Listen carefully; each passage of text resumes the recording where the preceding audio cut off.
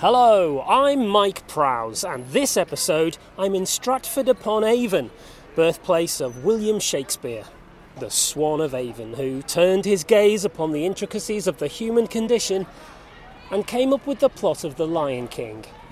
Ben Jonson said Shakespeare was not of an age, but for all time. Come with me as I go one better with a podcast that was delivered on time and doesn't go on for ages. Mike Prowse, the holiday man who does things on his own. Bring the Bard Alive is a new organisation making Shakespeare accessible for younger visitors to Stratford, and I've been invited to attend its launch event. I'll be joining a panel discussion after the keynote speech by Tom Duncan, Youth Policy Advisor at Stratford-upon-Avon District Council.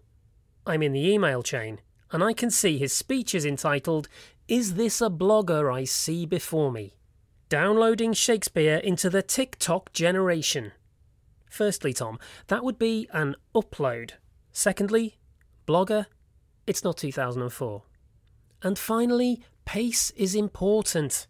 If you really want to engage key teenage stakeholders across a number of platforms, a PowerPoint runtime of 2.5 hours, not including interval, is madness. While I'm in town, I'll be taking in a play, of course, as I watch Macbeth for the first time. I can hear what you're saying now. Crikey, I never had old Prowsey down as a Philistine. But for GCSE, I did A Midsummer Night's Dream. For A-level, I did All's Well That Ends Well, and Antony and Cleopatra.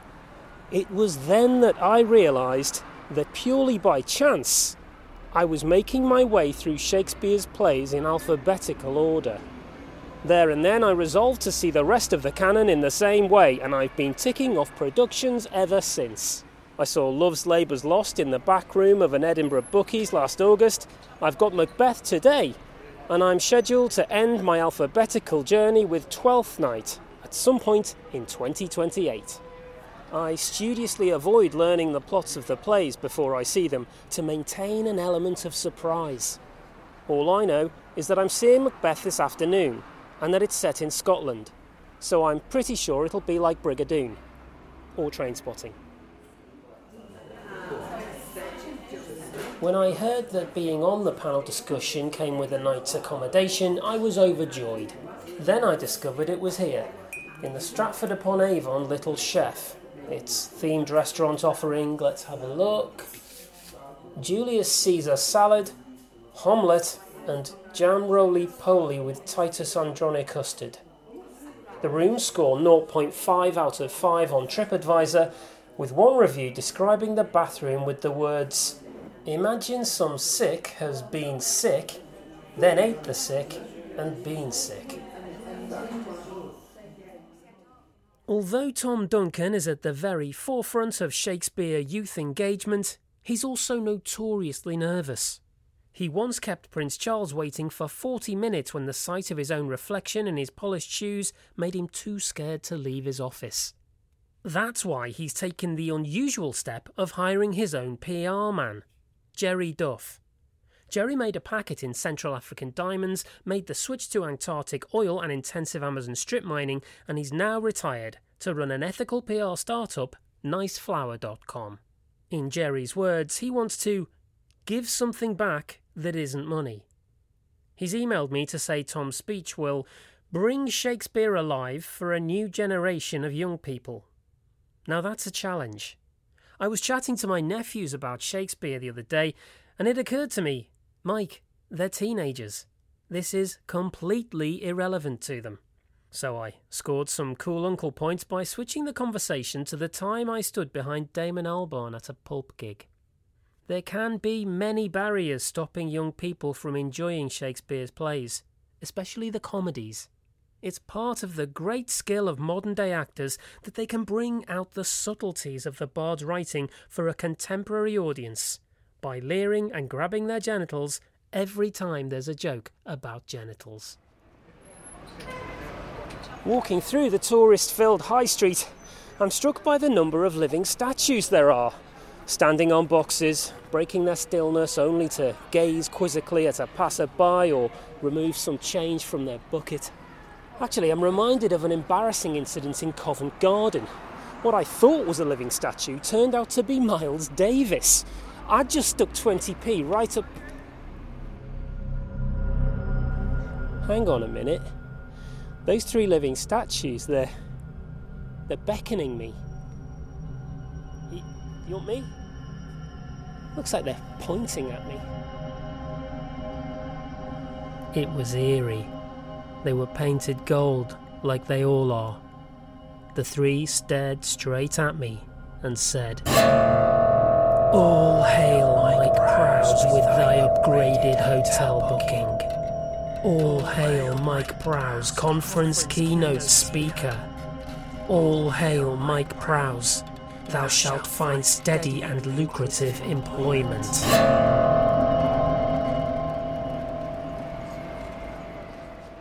Upgraded hotel booking? And what do they mean about me being conference keynote speaker? I'm only on the panel discussion. Oh, hang on. It's from Bring the Bard Alive. Due to an outbreak of salmonella traced to a rotten omelette at the Little Chef, we are switching your hotel to the Malmaison overlooking the river. Enjoy your stay. I've reached the banks of the iconic River Avon. Drinking in the atmosphere, one finds some of the bard's iconic lines ringing in one's ears. Get thee to a nunnery and stay there this time. The unforgettable "Look!" from Cymbeline. And Hamlet's immortal "You may think that, I couldn't possibly comment." There's a good few people taking in the view. Teenagers, pensioners, and... Is that? It is, it's Tom Duncan. Must be trying to focus before his keynote speech. Oh, hang on. No, he's staring at his shoes again. Look at that pure terror. He's completely gone. Come on, is he the best they can get? Tom! Tom! Look, come on. Pull yourself together. Don't look at... That's you! Tom, that's your bloody shiny shoes. It's you! Come here, Tom. Get a grip, Tom. It's your reflection. Stand up. It's your face.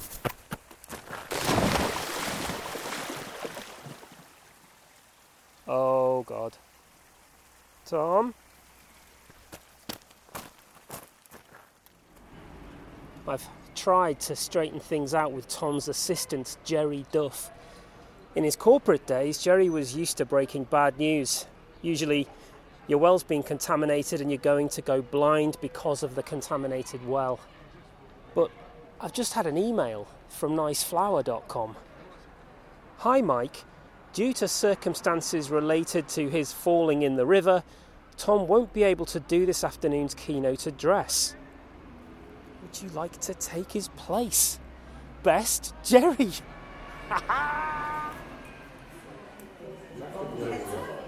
Well, Tom's fine. The need for him to swim actually drew his gaze away from his shoes. It's weird though. First the prediction of the upgrade came true, now the keynote speech. So I'm setting to work, and there's a lot to learn. One field of Shakespearean study which has grown in recent years is that of textual analysis. Using a specially designed algorithm, a team of researchers at Warwick University were able to provide conclusive proof that Christopher Marlowe could not have written Shakespeare's plays. A 3-year analysis of a first folio of the plays shows that the name William Shakespeare appears on the very front of the book, and the name Christopher Marlowe not once. The computer used in Warwick University's research hit the headlines itself in 2015 when it put its knowledge to good use, playing Hamlet at the Gielgud. The theatrically inclined hardware also picked up an Olivier Award the following year for its performance as Othello against Microsoft Excel's Desdemona. Another controversy is about whether Shakespeare, a man who once had to be rescued from a chimney into which he'd dropped a bun, could possibly have written the plays. How could the son of a glovemaker have atomised so acutely the human condition without a single title to his name? Some academics suggest that the true author was the Earl of Oxford. In a bid for the truth, Cambridge University ran a 3-year, 10,000 terabit textual analysis of the plays and contemporary documents, concluding that Shakespeare could definitely have had the Earl of Oxford in a fight. I'm outside the Royal Shakespeare Theatre 5 minutes before the start of Macbeth. After decades of avoiding spoilers, there's a problem. I can't actually go and see the play. When I planned today's schedule, I was on the panel, but now I'm doing the keynote speech. That's a clash. I think I'll be fine though. I may have only finished my speech 15 minutes ago, but I think it offers an exceptional, all-encompassing insight into the motivations behind all of Shakespeare's work, up to but not including the ones starting with the letter M. I'm off to do my speech. Wish me luck.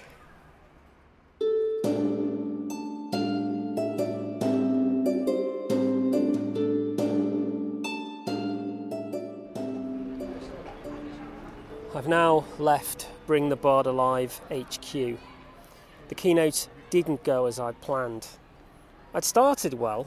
I was on the bit about Shakespeare being the Facebook of his day when Tom Duncan's ethical PR man Jerry Duff strode onto the stage and informed me he was born by caesarean section.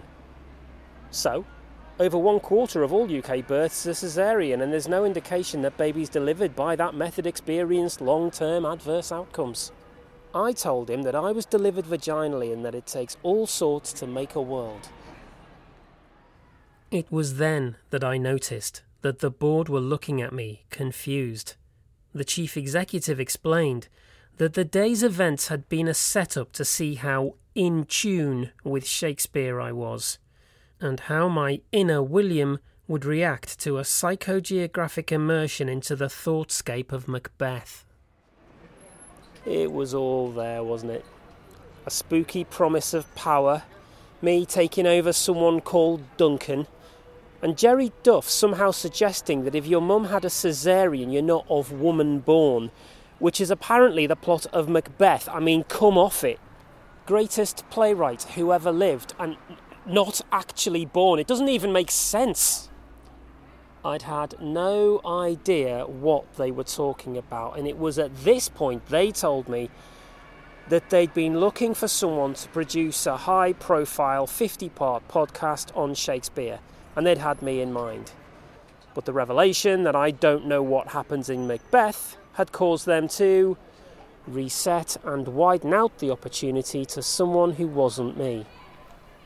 As I caught Tom Duncan's eye, I stared at my own shoes, seeing for a moment what I thought was William Shakespeare, laughing and pointing at his genitals. It's now 3 days since I was ejected from the premises of Bring the Bard Alive.